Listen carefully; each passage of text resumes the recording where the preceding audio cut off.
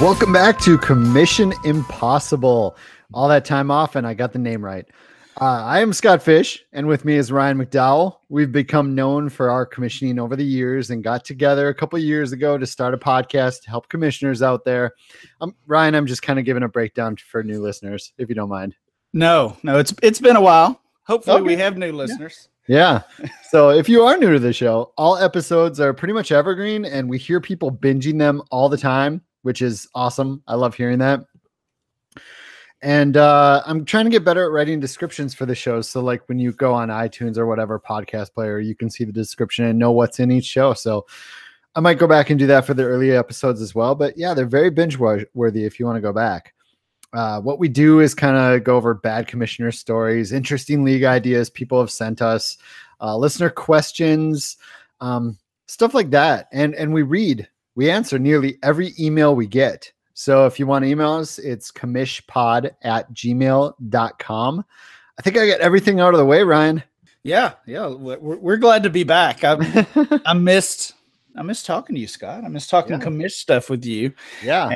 And this is for commissioner. I think this is like actually the prime time of the season. You know, hopefully if you've got a good league and you've done a good job setting it up, the season runs pretty smoothly, right? Like you don't have to do too much during the season, but it's this time of year when you're dealing with payouts and you're dealing with stat changes and owners leaving and, starting to consider new rules even for 2019. This is like either the commissioner dream or the commissioner nightmare, I guess, depending on your point of view on it. Yeah, I guess many of those things are dreams and some are nightmares. So maybe it's a little mixture of both. So you mentioned about, people leaving leagues. We like to say on here, never feel bad about leaving a league, especially if you're in one of me or Ryan's. Never feel bad but never feel bad about leaving a league. This is supposed to be about fun. It's supposed to be about enjoying what you're doing. Maybe for some people it's for money, but yeah, don't feel bad for leaving a league. If you need to cut down, you need to cut down. You should not feel bad about sending that email to your commish. I know it feels like a hard thing. You shouldn't worry about it. How about ending a league, Ryan? Not just leaving a league. What if you're a commissioner and you're thinking about ending a league? Yeah, you said don't feel bad about leaving a league. I don't know. I've actually over the past few weeks, I guess I've actually made the decision to end a couple of leagues that I was the commissioner of, and I do kind of feel bad. Well, ending a league is a little different, right, than just one person leaving a league. Sure. So yeah, I do feel bad about that, but I also think for me at least it was the right time. So I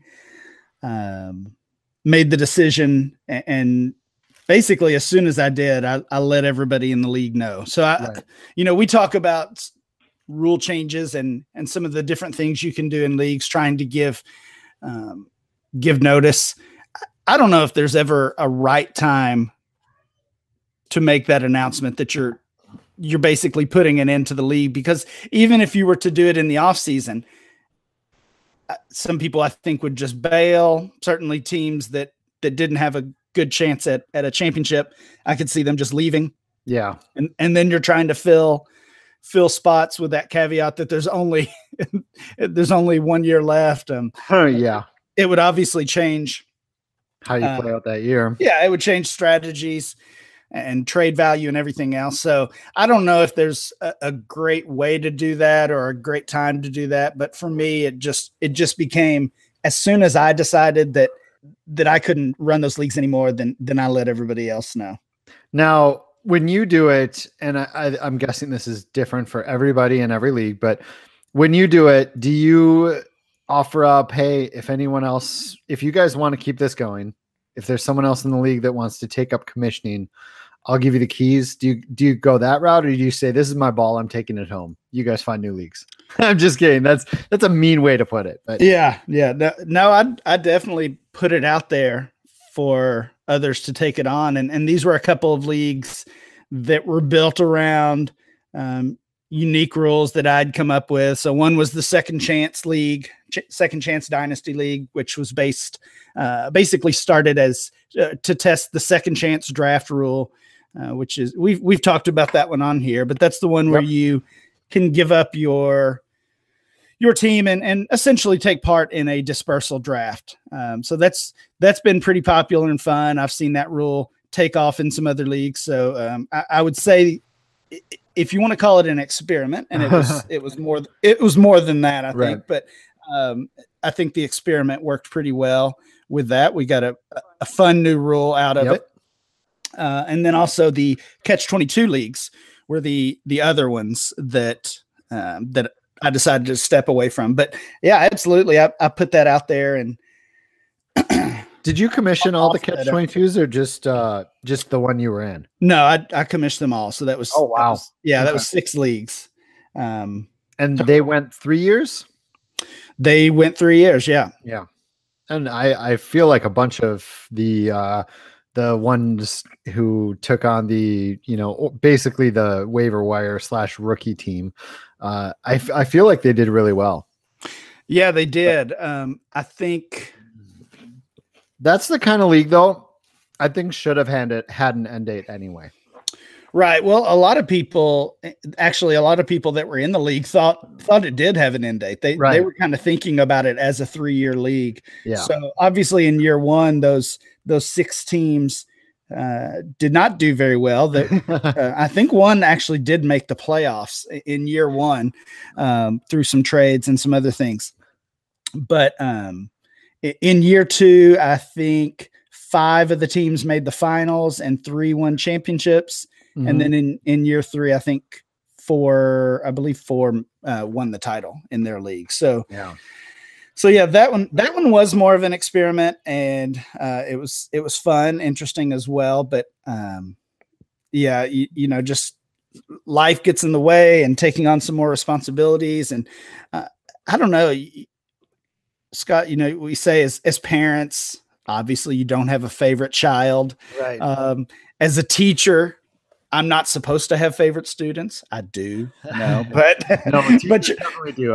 My parents are teachers. I grew up around them a lot. They're definitely favorites. Yeah. So we're not allowed to say who those are. But as commissioners, though, I do feel like I kind of feel like it's the same way. Maybe you're not supposed to have favorite leagues, but there are some of the other leagues that I commish that I'm just more invested in. Yeah, more invested in, more fond of. I just enjoy those more, and usually that does not have much to do with the folks that are in the league. That hasn't been the issue, but it has nothing to do with them, basically. Yeah, it's just more about the rule set, the format, and things like that. So, that it was a tough decision. Like I said, I let everybody know as soon as I could.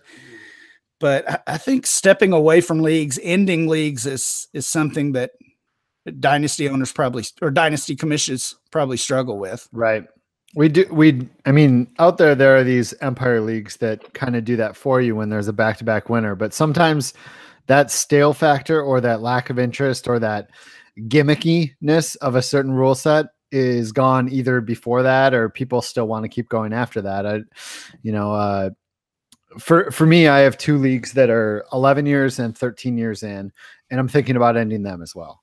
And I emailed both those leagues, and nobody wants them to end because they are, I don't know, they're super deep devies. They're just, there's interesting stuff about them, but after this long, and when you get that far into a dynasty, occasionally it happens where there's just no parity left. Yeah. And in those 2 leagues, there are like 3 straight up amazing teams that are going to vie for the championship every year for years to come. One of them is the league I've won 9 out of 10 years, and I want it to end, cause it's just, it's stale to me now. And I prefer more parity. And the rules aren't after this long. They're just not as interesting anymore. It's tough to make that call, Ryan. And I applaud you for doing it. I for some reason, I feel like I'm going to end up caving and letting those 2 leagues last another year, even though I'm just not interested, but everyone else is. And I want to make people happy, but maybe I should, just send that final email and say, hey guys, one of you needs to take up the commish role, and I'm gonna walk away now. Yeah. It's definitely a tough decision. Yeah, it definitely a tough decision, but yeah, it's got to be done from time to time. I think we'll split it up and do another episode of listener questions after this one. Maybe we'll do some this episode, but because we have 14 pages of listener questions, and that's not even counting the inbox, which has like another dozen emails. It's you guys. I know you guys are amazing. how much you listen to our show and binge it and throw us messages. We love it. But a few things to talk about, I guess. Playoff seeding, maybe trading during the playoffs. Those are things that have been popular lately. Maybe touch on potential points because it keeps coming up. It came up a bunch at the end of the season. The argument spans again about liking potential points or hating them. Our good friend Nathan Powell against them, very against them. Yes. And someone for, I believe it was Dynasty Football Factory, went on quite a rant against them.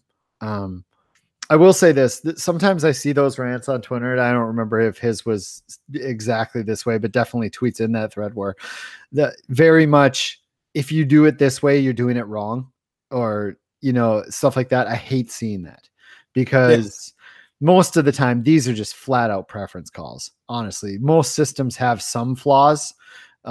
So don't feel bad if you're using one system, or it's same with trading during the playoffs. But on the potential point side, I should say in safe leagues, it's a commissioner service. We use potential points because tanking is something that can really hurt things in those leagues. And that is such a great anti-tanking measure. It definitely has flaws, but I think the anti-tanking measure for a commissioner service outweighs the flaws that it does have. But I'm fine with whatever side you're on for potential points, honestly.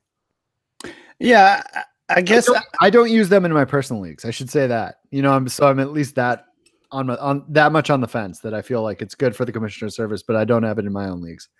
Right, I'm the same way, and I'm glad you brought up tanking. I was going to say, a potential points discussion is really just a tanking discussion. And that's why I think that's why it can become so heated at times because, there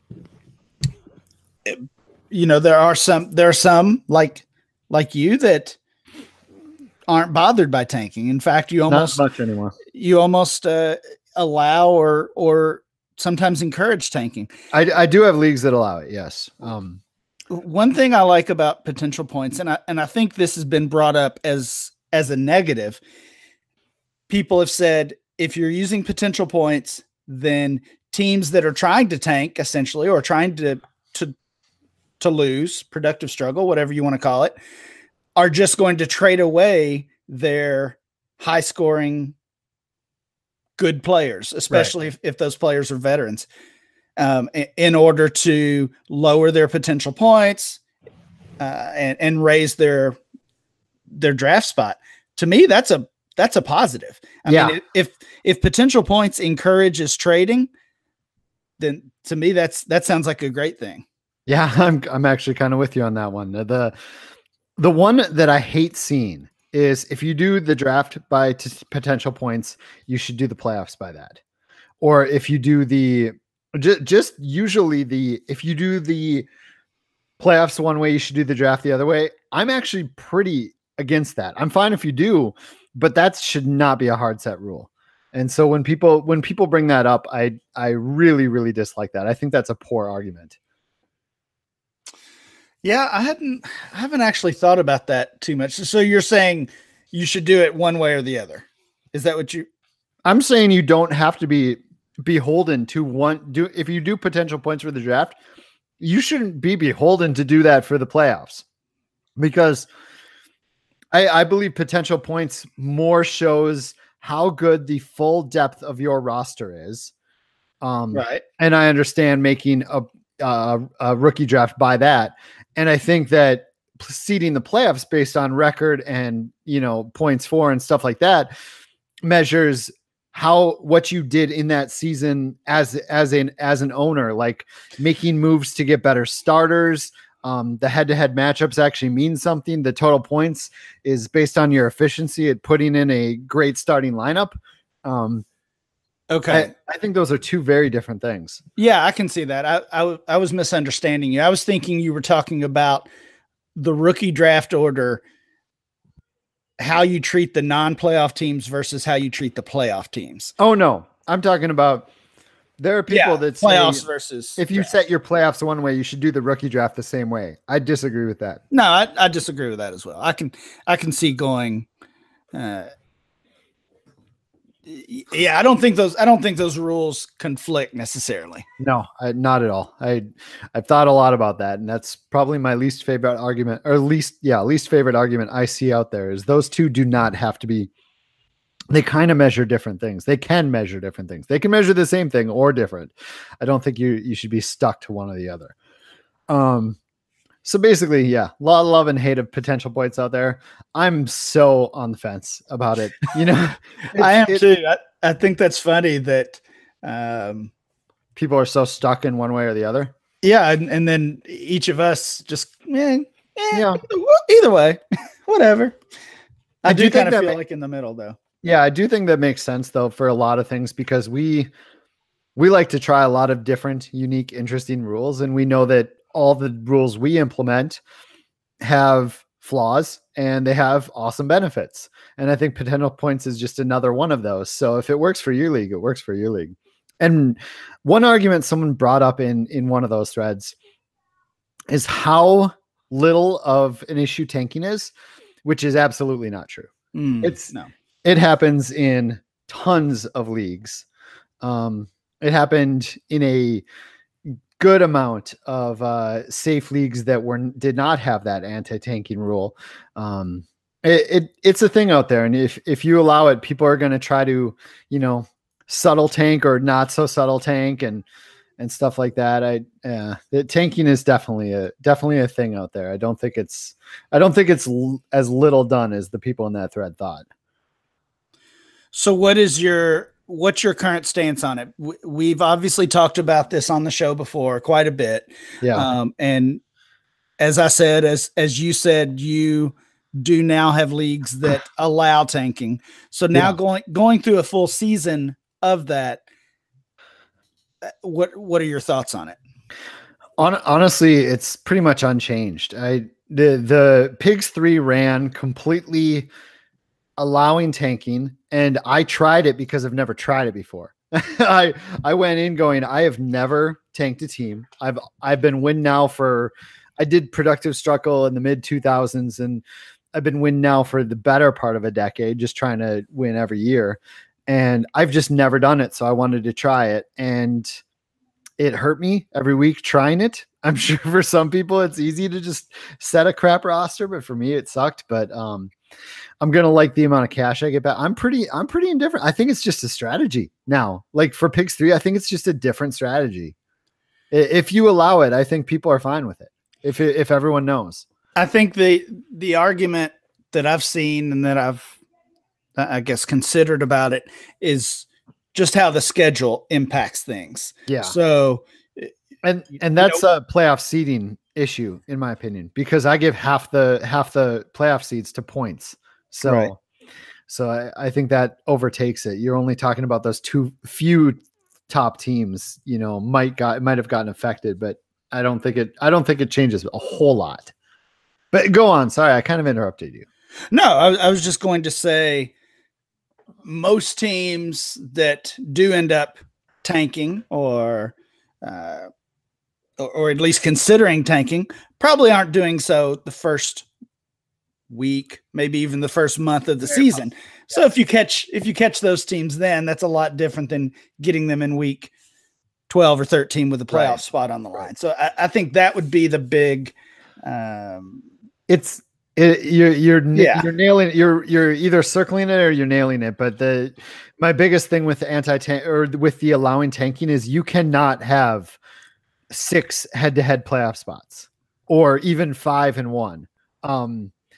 I don't think you can do that just because, like you said, the schedule. I think it needs to be something closer to what I do or John Bosch does, which is 3-3. Because if it's all head to head, yeah, tanking. I would never allow tanking in all head to head, and I even have reservations on a 5 head to head won by points. To be honest, yeah, that's what most of my leagues are, 5, and then that final spot for points, right?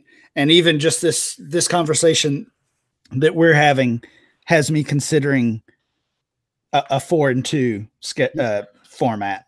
Yep, I really, yeah, exactly. I bounce between 3-3 and 4-2. For safe leagues next year, we're going to be changing it to, I believe, 5-1. And I highly considered 4-2, but there are so many casual players in those leagues, not like in the weeds, like us and our small Twitter community, that a lot of them even wanted just 6 head to head, but yeah. I can't go that route. I need to introduce them to the top point scorer, at least getting in. So, so let's move on to trading during the playoffs, which has also got its own little. I think there's like a little. I can't remember where they use like Mafia or something. Like yeah. there's this segment that is very pro trading during the playoffs, which I'm actually fine with. But I will not do it in my leagues. Do you want to start, or do you want me to tell my experience in this? I think you've probably had more experience with this than I have. So take the floor here. So I've been commissioning dynasty leagues since 1992, and in the 2003 to 2007-8 range, I still ran a ton of leagues, right? And I didn't have trade deadlines at all for quite a stretch. It might have been like 01 to 08 or 01 to 07 or whatever. And the amount of leagues I saw just die because of allowing trading in the playoffs, it was very frustrating. And people consistently got butt hurt, even though you walk in knowing, hey, you can trade during the playoffs. It's known. It's a known rule. And people would get into against a playoff matchup, or especially the championship game a few times, where, one team would arm up, and the team that knew trading was okay still got butthurt. And we got into situations where, and I was telling Ryan this off air, where teams would make deals, but not have it go through until right before game time, so that the other team couldn't go quick, make another deal to arm themselves up. So, and teams just got really butthurt, and honestly, it killed some leagues. We had to end them. And I was going to say, if you have super hardcore, like crazy, awesome owners that are super active, it's the kind of rule that can crush a league, that can kill a league. But if your owners are just your normal, average, casual, trades a few times a year teams, and they go into the playoffs, and they probably like their roster. Maybe they'll make a trade if there's an injury type of people. You're probably going to be okay. I'd say you're probably going to be okay a lot of the time, but those super hardcore ones can really hurt a league. That said, I mean, it's another one of those just preference call ones. The problem is, for me out there, again, that the assertion that it should be this way, that's bull. It's just complete bull to say there shouldn't ever be trading in playoffs, or there should be. For me, I close them out right before the playoffs start. I say, bring what you got on your team into the playoffs. This is what you ended your season with. Play it out, and then right after the playoffs, we open trading right back up. That's my stance. But if you want to play with trades during playoffs, I'm totally fine with it. Just don't tell others that that's the way it should be.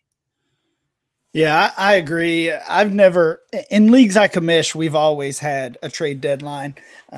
So from a commish standpoint, I've never really dealt with that. I have played in leagues that had no trade deadline at all, including the playoffs.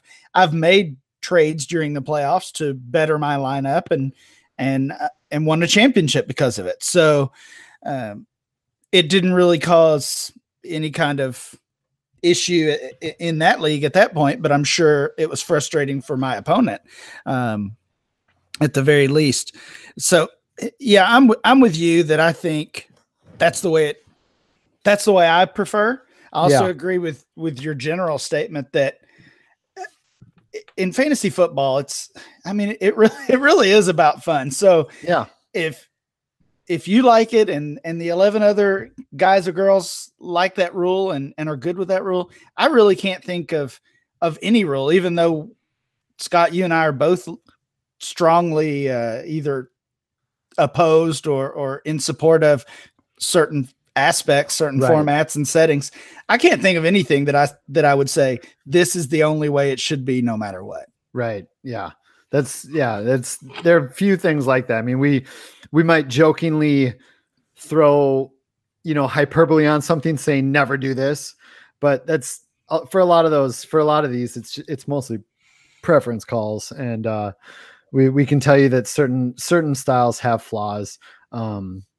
Trained in the playoffs, I mentioned how it really hurt some of those leagues I ran. I will say I'm sure there are a lot of leagues out there that can completely handle it though. Yeah. In fact, I would guess most of the time, not even like 50%, like 80, 90% of the time or more, your league is going to be just fine allowing trading during the playoffs. I just don't do it because I've seen firsthand some pretty bad experiences. So that's where I come from. Oh man, I want to talk, we haven't gotten to any listener questions, and I'm thinking we might just have to cut this one into a 20-minute episode or whatever it is and do a different episode with commissioner questions. But so my coworker, Matt Harrison, had this keeper league he used to run. Okay. Mm-hmm. 4 keepers. And I'd never heard of this idea. It's kind of like a super simple kind of contract, almost keeper league, but you keep 4 players and you get 10 points to keep these keepers. All right. And it's 1 point per year. Right. So the first year, obviously you're keeping 4 people. It's going to cost you 4 points. You're under your 10 points. That's fine. But say in year 3, you're keeping a guy for the first year. You're keeping a guy for the third year, keeping a guy for the third year, keeping a guy for the second year. You're already up to, 9 right there. But year 4, 5, like once you get in, maybe the 4th one keeper, you are on 7 points, and you can only keep 3 more guys that are 1 year in, right? I thought that was kind of interesting, having just a point system for keepers instead of contracts or salaries or round that they were drafted in. Just a point per year, and you can only use 10 points or whatever you want, 8 points, 5 points, 7 points, whatever. What do you think of that? I thought it was kind of interesting. Yeah, I have not heard of that system either, but I do really like it. I am in one keeper league, and of course, I think our system is pretty typical. You keep players based on rounds, and those rounds increase by 4 each year. So anybody in the top 4 rounds are not keeper eligible. That's one of the harshest I've heard of. 4. Yeah, it's closer to, a lot of leagues are like keep 2, keep 4. You mentioned with this league, you can keep as many players as you want as long as you can fit them in that range. But it ends up being somewhere between keep none and keep like 5 or 6 maybe. So it's probably closer to a redraft than a dynasty, but that's one thing I love about keeper leagues is that there's so many variations, so many ways. I love keeper leagues. And just for our listeners, we've gone over it before, but if you have 2 players that need to be kept in the same round, or a player that needs to be kept in a round where you've traded a pick, we pretty much universally say you have to lose the higher pick above that round, correct? Yep. So if you want to keep Nick Chubb for a 4th round pick and you've already traded it away, you're going to have to give you a 3rd round for Nick Chubb. Yeah. Right. Just throwing that out there. I did not set a timer, Ryan. Should we just end this and do some commissioner questions? Just call this one an episode? We probably should do that. Yes. Yeah, it might be a shorter episode, or maybe we were on longer than I know. I don't know. We're gonna find out. So hopefully you got at least a decent episode out of that. We have lots more to talk about. We're gonna record several. I think we're gonna release these pretty much every other week, all off season. I'm hoping we can, get enough recorded that we can keep a nice pace of every other, maybe Monday. I think we'll release them on. So, Ryan, that's about it for Commission Impossible. Remember, if you have any questions or stories or interesting league ideas or just anything to say to us, you can email us at commish. I shouldn't throw it. Maybe I can. Yeah, whatever. You can email us at commishpod@gmail.com. That is commishpod@gmail.com. So for Ryan McDowell at RyanMC23 on Twitter and myself at ScottFish24 on Twitter. Thanks for listening. Have a great day.